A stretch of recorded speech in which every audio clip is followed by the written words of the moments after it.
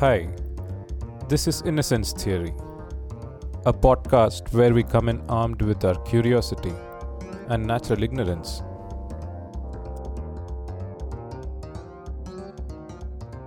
I could have worked from the beach a little more, but to tell you frankly, it's not that easy to work from there. From the beach, like from a shack. Wait, what's the challenge? Yeah, that they don't feel like working. Okay.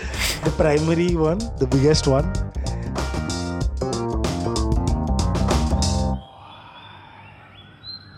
Hi Abhinav, thanks for joining our podcast.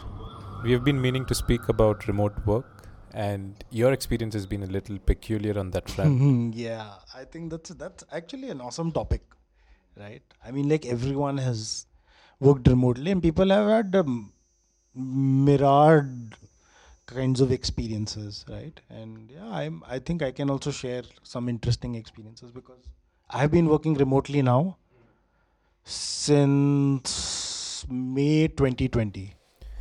You have been part of some interesting gigs during the pandemic. You have worked for the United Nations Development Program.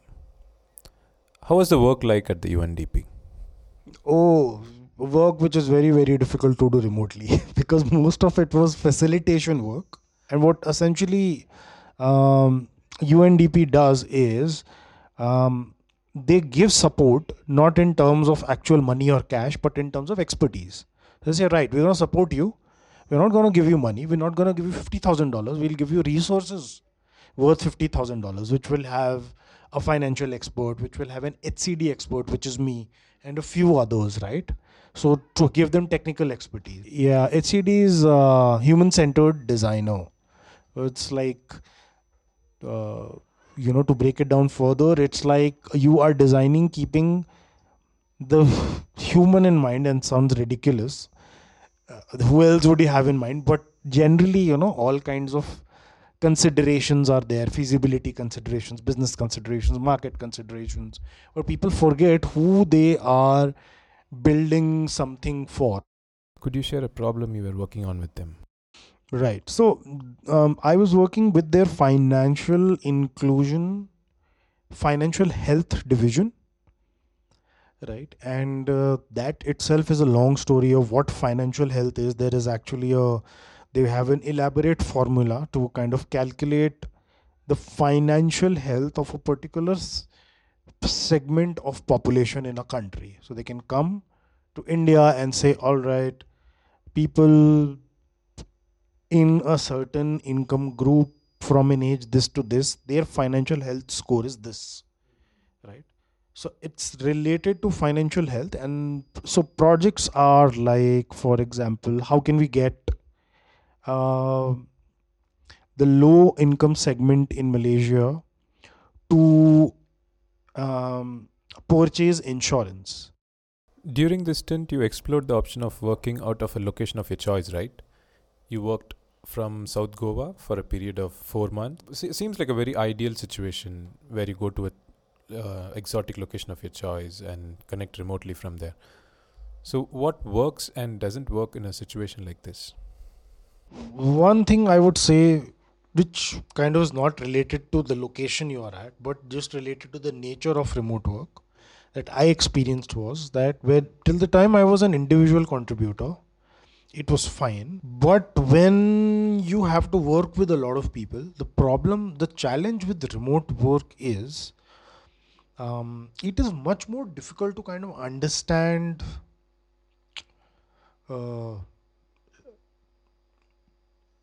truly understand a person, right? Not so in a workplace, in our traditional workplaces, what used to happen was um, obviously you would also see the person, you could feel their energy, you would know if what they're saying they really mean it, right? Whether they're being sarcastic or whether they're being factual. You take smoke breaks, you meet an off after office hours events and things like that, and you kind of understand this is the person I can trust, this person is genuine, this person is like that. And those subtle social cues being completely missing unless you make an out of the way effort Another part is, I think we are all sort of programmed to be in a kind of a community. And for me specifically, all my workplaces I've made a lot of friends, and they have remained friends till now, right? But ever since I've started remote work, I won't say that I've not made friends, but the friendships have not been that deep or long lasting. Now coming specific to Goa, Mm-hmm. I think I made the mistake of not finding out other digital nomads, right? Or not going out of my house every day to work. So I kind of figured that I was spending way too much time at in my house, right? Despite being in Goa, because well, whatever, 5 6 hours you're working, and then you're doing some chores and this and that. So It's quite funny to come to think of it. yeah, maybe like I could have found some co-working place and gone there and worked. I could have worked from the beach a little more, but to tell you frankly, it's not that easy to work from there, from the beach, like from a shack. Wait, You know, what's the challenge? yeah, that they don't feel like working. Okay. The primary one, the biggest one, Mm. right? Shack music. They're not gonna slow it down or close it because you're working, because you have chosen to come there with a laptop. There is far too much light in the day. It's really bright, so that's one. The temptation of having a few too many beers Mm. is another one. Mm. And yeah, I mean, like, again, obviously, it's very difficult to take a video call. Kind of noisy on the beach. There is a lot of background noise of the ocean itself. Yeah. So I would go there on days when I was still doing an IC work and I did not have too many calls scheduled. That's when I would go. If you've decided to work remotely and go to some exotic place, I would say, yeah, you can do these small things like work from a co-working place. Make sure that you're still meeting other people, even if other digital nomads, right? It's always good to be in touch, see how they work, and do that little bit of networking. Get out of the house. That's the whole point, right? And yeah, obviously, stay away from drugs and enjoy your weekends. Generic advice. Yeah. And how strong is this digital nomad community? The digital nomad community is very strong. It's not so brought together in India as of yet, as I understand it.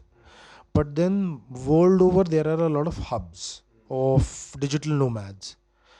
So, digital nomads prefer a place because they're going to stay for long, right? Prefer places that are relatively cheaper, right? So, whatever currency they're earning it, they would prefer to be in a place where the currency is of a lesser value, right, than what they earn. Um, Obviously, good what do you call, communication infrastructure, which is your internet, phone should be good, right? And it has to be an exciting exotic locale, right, for it to be worth to be working from there. So I'll give you a couple of examples. So for example, Chiang Mai in Thailand is a hub for digital nomads. It's one of the oldest ones, right, before digital nomad became a thing. Bali is another one which is really famous Mm-hmm. for remote workers. There are a couple of places in Vietnam which are coming up. Your Ho Chi Minh City is kind of popular. Laos is popular. Laos is supposed to be a very beautiful country, very beautiful and small country, and again popular with your digital nomads. Then couple of countries in Eastern Europe. Your some Eastern European countries that moved away from USSR and have westernized themselves, like Lithuania, Estonia, uh, Bulgaria is a famous one. Um, Latvia, Hungary also to some extent, but not much. Georgia. So Georgia has come up as a good digital nomad destination. So these are the ones I'm talking about, which are a little closer to India, right? And then you have a couple in South America, but that's I don't really know anyone who goes there. That's too far. Mm-hmm. Is there a community that works out of Goa? Are people coming there with that idea? Yeah, so in North Goa actually, there are a lot of co-working spaces, North and Central. But in South, not really. And I was in the extreme South. Those are like sleepy fishing villages. And then there are people who are um, working remotely, definitely. But there is no one platform or forum which is kind of bringing them together in any way, right? So as of now, you can say that the digital nomad population is a little scattered there. It's still, I think, a great location. I mean, all your after work hours and your weekends, you're in just in a fantastic location. So those are still, those pros stand. I think another thing that needs to be spoken about, right? Whether you choose to be a nomad or not, on how and where we are spending money, right? Mm-hmm. I mean, what is the financial implication of remote work? To give you an example here, a lot of people moved back to their, um, essentially their homelands in India, right? So Mm-hmm. someone who had come from Bhopal moved back to Bhopal. I was staying in Bangalore, I moved back to Delhi, right? So Delhi is a big city, but still, since I'm staying at home, I've cut down on many expenditures, but my salary still remains of that of the, whatever tech hub. To spell it out very clearly, I ended up having a lot more spare income. I was saving a lot of money. So that was like a quite a nuanced um, view in terms of what is working or not working in a very idealistic remote working scenario. So I think it's again, it's about what makes a person take how they want to work. Are they an introvert or an extrovert? So it is, to the listeners of the podcast, I would say that I can't give any general gyan because everyone is different. The apartment that I was living in Goa, right? That apartment complex, almost 90% of the occupancy was people who were working remotely, who had come there with their girlfriends, their wives, alone, whatever, right? And they were all working remotely. So everyone tried that, and everyone had different experiences. So it's up to each person to kind of find out what works for them. But yeah, and also I think now a lot of this, the community building has shifted online with Discord and so many events that are happening online where people talk about, say, remote work itself, right? I think it's a good idea to attend them and just connect with people, right? And I think the exciting part is now that a lot of people have uh, kind of experienced remote work like me, right? I still have the freedom, if it is not completely working out, to take a break from remote work and say, hey, I'll go back to a regular job, right?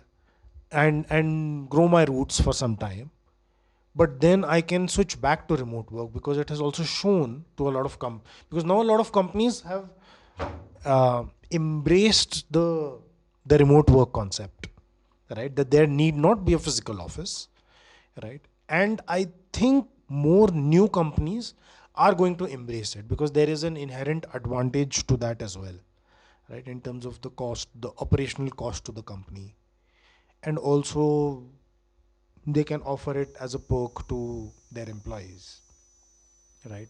So the fact that, yeah, even though a lot of companies are now calling their employees back to office, a lot of companies are not. And in the end, f- at the start of 2020 to now there are a lot more companies that have embraced remote work. So I think it's a very exciting time.